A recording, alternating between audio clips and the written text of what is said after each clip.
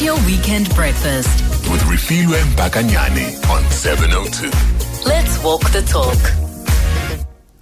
And speaking of, or staying on the topic of matriculants, this week, as the next cohort of matriculants will be receiving their marks after a long wait, we just look ahead. We talk about the importance of looking ahead and making sure that applications or choices, very important choices about what to study and where to study, are not done at the last minute, at the last moment.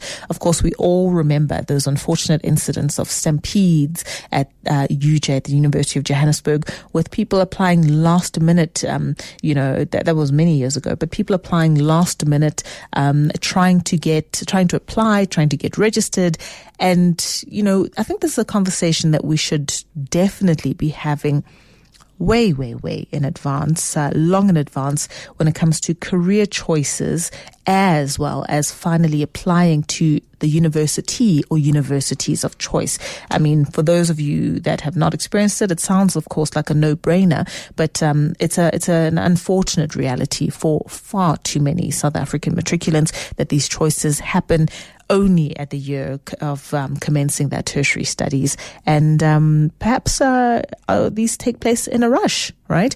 Because career guidance is not something that happens on a sustained basis in far too many schools. So today we're going to be talking to our human potential and parenting expert, Nikki Bush, about the importance of career guidance for learners in general, as well as accessibility to career guidance for all matriculants and all high school learners.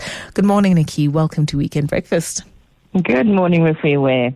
So, where do we fall short as a country when it comes to providing career guidance, and why?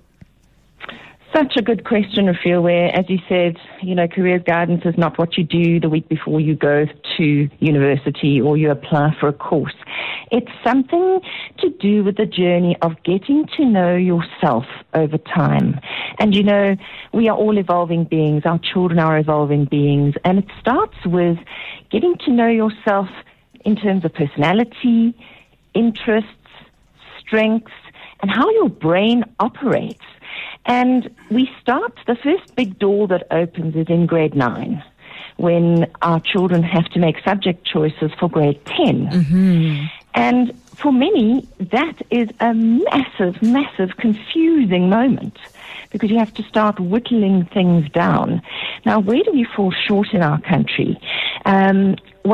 If you can afford careers guidance counselling, which will cost anything from 500 to 3,500 rand, that's when you would take your child for a private assessment. Mm-hmm. And they would go and do these aptitude tests and these personality tests. And you would have a one-on-one consultation as a family with a registered psychologist, educational psychologist, industrial psychologist, etc. Mm-hmm. In some government schools, we have school psychologists. Where you have school psychologists, they will generally run a workshop. They will run a course. They will do a talk in the evening for parents and the learners.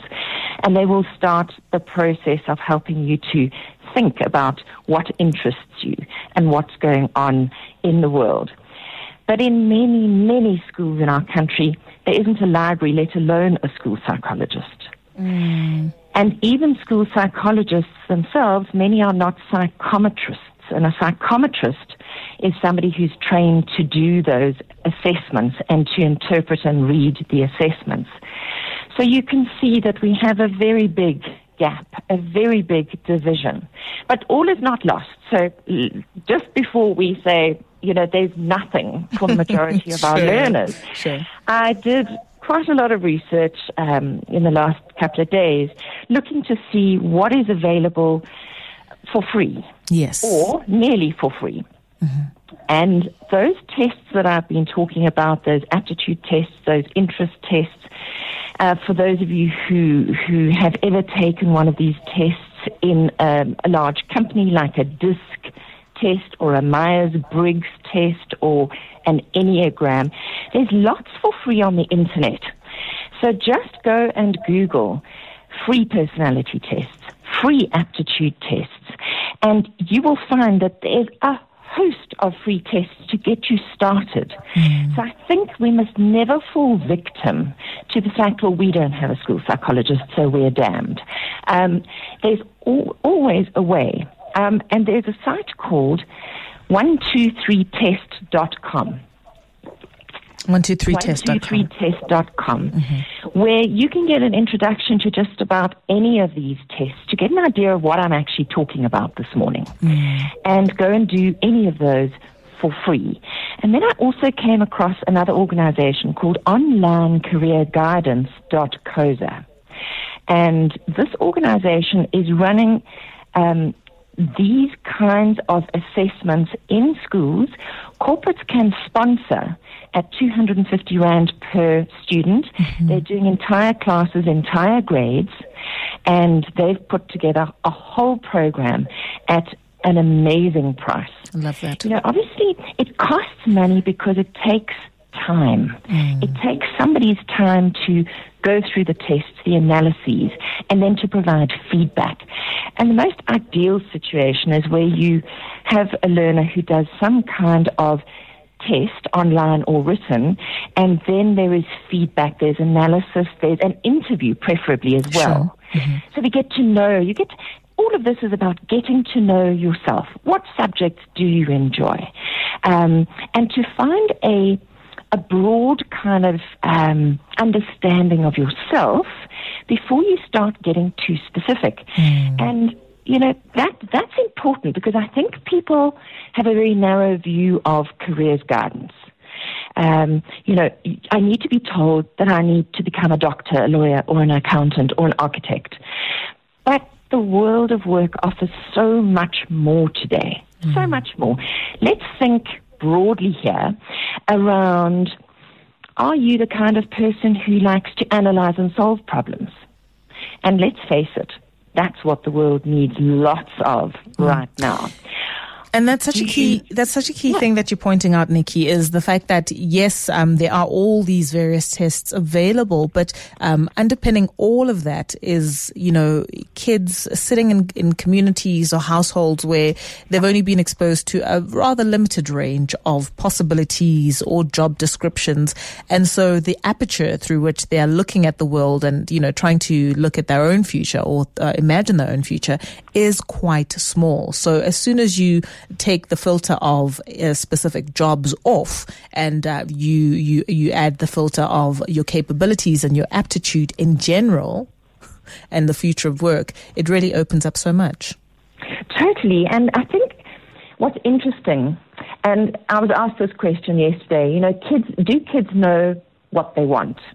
And my instant answer was no. Most kids are very confused. But actually, when you start to think about it, kids do have a feel for what they want to do. Sure. But actually, parents with their expectations often get in the way. And in South Africa, we have this very narrow filter that the only way to succeed in life is a degree, which is actually becoming old thinking. And teachers, with their narrow view or experience of the world, also often run interference. And this is one of the problems that we have, obviously, in under-resourced schools, is that there's absolutely no knowledge of what's out there beyond a degree or beyond being a basic worker. And there is so much more in between today. So much more. So let's just look at what I started to talk about in terms of some broad categories. So I talked about, are you a person who likes to analyze and solve problems?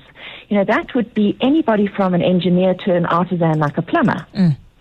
And anybody who can build and who's got entrepreneurial skills and would like to build businesses, who's got big picture ideas, who's good at promoting ideas, skills, that kind of thing. You know, that might be somebody who goes into that broad area of marketing. Sure. There's tons to do in the marketing arena. Managing and controlling and handling people. Some people are really good at that. And then those who are service providers and offer support functions. Now we look at things like healthcare workers, teachers. You see how I've broadened the aperture? Absolutely. Beyond just, I want to get into education. Well, it might not be education. There's so much more out there. So let's look at Like, for example, that Myers-Briggs test that I was talking about, that's going to look at things like personality. Where do you get your energy from? Are you an introvert or an extrovert? How do you prefer to take in information? And how do you prefer to make decisions, by thinking or feeling? Sure. How do you prefer to relate to the world, by judging or perceiving? You see, this gets you thinking about, how do I operate in the world? Do I like to work in a team? Do I like to work on my own? All of these things are very, very, very important. And I mentioned grade 9 being a subject choice year. But then we also have the grade 11s, grade 12s who need to start thinking about, what might I like to study after school, and where? What, is it a technical college? Is it a university? Is it a vocational college? What appeals to me? And I think we also have to just start thinking about, what will the world pay us for right now? Absolutely. What will the world pay us for? But before we even start being paid by the world, just the idea that, yes, you've gone through this aptitude journey, you've done your subject choices, but applications, which is something I touched on at the beginning of our conversation, applying to those institutions early is so key, right? So things that so many of us took for granted, by the time you were in grade 11, you used whatever results you had at hand mid-year to apply and get a preliminary or provisional acceptance to your institution of choice, whatever that was. And it's clear that the message is not as pervasive as it should be, that these are all things that you can do, so that by the time you write your matric finals, the university will, or the tertiary institution, or wherever you're going to, will get those final results automatically and send you that letter saying, we're happy to accept you, as opposed to you scrambling when you do get them to apply to begin with. Right? By the time you're writing your finals, you should be almost settled in the knowledge that you've got one or two institutions lined up and ready to accept you based on your grade 11 results. Well, I want to pick up on what you've just said, that you have one or two options available to you. And I would say to every family, you need more than one or two options. You need A, B, and C, and maybe D, because things change all the time. What happened in your grade 11 results, by the time you get to grade 12 results, you did better or worse, and that changes everything. Or a global pandemic has happened and completely changed the complexion of your final year. Exactly. So there is so much that can happen, and your applications, as you said, need to be in early as opposed to waiting at the gate. That is cause for panic. And there is also nothing wrong with taking a well-constructed, well-thought-out gap year either. So to go out, and in my conversations in the last couple of days with careers counselors, with psychologists, go and do job shadowing. If you're not sure, go and do internships. Go and be paid a pittance to work alongside somebody to get a feel for what is actually going on in that job. For my own children, I can tell you that with my eldest, we landed up on plan C. Sure. We had plan A, we had plan B, but we landed up on plan C because the maths marks were 2% out. And that could happen to anybody. So let's just get our heads a little bit flexible, that this is a moving target. It is not hard and fast, and I would like to say that it's not an easy thing when you're Googling.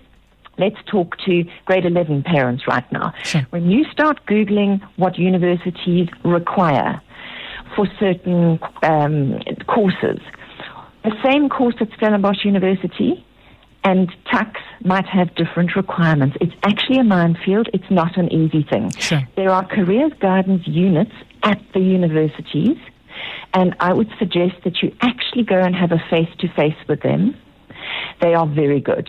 And that's one of the things that I've picked up, that it's worth going to do. Worth Absolutely. going to have that visit and have that conversation and look at options and go broad first before you start going specific. Important. Something that sort of lit up for me as you talked about the importance, where, if it's needed and you think your child could benefit from it, the importance of a well-constructed gap year is also okay. But we're talking about or looking forward to Tuesday when matric results come out for learners that were at government schools. And the reality is some people may not have performed as well as they had hoped or even thought they did, and some will have failed. How do we take the next year as matriculants and parents of matriculants who haven't done or who failed or who haven't done well at all? How do we take this year as not quite the gap year or traditional looking gap year, but a time to, try to fix those results where possible, but also be constructive and not be mired in feelings of guilt or even shame or helplessness? So I like to see things like this as, what's the gift? What's the gift in this? This gift could be that I have more time to make a better selection, that I have more time to learn about what's out there. I'm going to go and redo certain subjects, and while I'm doing that, I've got a lot of spare time. So maybe you could go and do a programming course, because learning the language of machines right now is something that will make you employable. Can you prove that you are committed to your own learning, that despite the fact that you've had a setback, you actually maximize the situation? That's what an employer is going to look at one day. They're not going to be worried that you failed a year, that you took a gap year. They're going to ask you, what did you do in your gap year? What did you do with your gap year? How did you grow and learn from that gap year that is going to make you more useful to me right now? Yeah, absolutely. Nice one. Nikki, you've got Happy Salmon for us today as the toy you're reviewing. Tell us about it. Yes, now from that very serious subject of what to do. Oh, we can be serious and we can have fun. It's all part of the human condition. Now we're going to talk about Happy Salmon from North Star Games, 299 Rand. And the stockists are Toy Kingdom, Take a Lot, and Loot. And this is a simple, fast-paced action card game that's going to make everybody laugh hysterically. And it comes in this gorgeous salmon-shaped zip-up bag, and it's a set of cards up to 6 people can play. And as I said, it's an action game. So as you play a card, you have to call out the action on your card. And if 2 people in the group have the same action, they've got to do the action together. So it might be the high five, and we all know what a high five is. Sure. Or a unifying pound it, where we go knuckle to knuckle. Or if it's a switcheroo, we physically got to stand up and swap places. It might be the delightful Happy Salmon. Now imagine this. You put your forearms together, so your forearms are kissing each other, so to speak. Sure. And then your hands must flap, doing the Happy Salmon flap. So you can just imagine that this is a very, very funny game. And it's very active, and I think this is the opposite to sitting in front of the screen. This is the kind of thing that all families, parents and children who are sitting behind screens all day, every day together, can take like a 10-minute break and just fill their cups with laughter and action for 10 minutes. Just for 10 minutes, let's just be carefree. But there is learning here. I never choose a game that doesn't have learning. Tell us. So this is, of course, memorizing the actions that go with the various picture cards. So you're using your memory skills, and you have to be quite quick. So it's increasing your processing speed. And then there, of course, is the eye-hand coordination in doing the actual actions. So Happy Salmon from North Star Games, $2.99, one of those games that you can take everywhere with you because it's small and well packaged, and you can find it at Toy Kingdom, Take a Lot, and Loot. And if you want to read my review, go to nikkibush.com and you can just punch in Toy Talk, and my reviews on 702 will come up in a single blog. Fantastic. Now, of course, we know that your book, Future Proof Your Child for the 2020s and Beyond, is also available when it comes to the conversation around career guidance and talking about or understanding one's aptitudes and abilities. But, Nikki, those 2 websites that you gave us earlier on where people can go and get free online testing, what are they again? Okay, right. Onlinecareerguidance.coza. And then there's 123test.com, and Future Proof Your Child is available at nikkibush.com or in any major bookstores. And I have a brand new talk called Catch a Wake Up, which I'm doing for teens and their parents at school starting on Monday, and you'll find more about that on nikkibush.com as well. Lovely stuff. Thanks so much, Nikki. We'll chat again next Saturday. That's our parenting expert, author, speaker, Nikki Bush.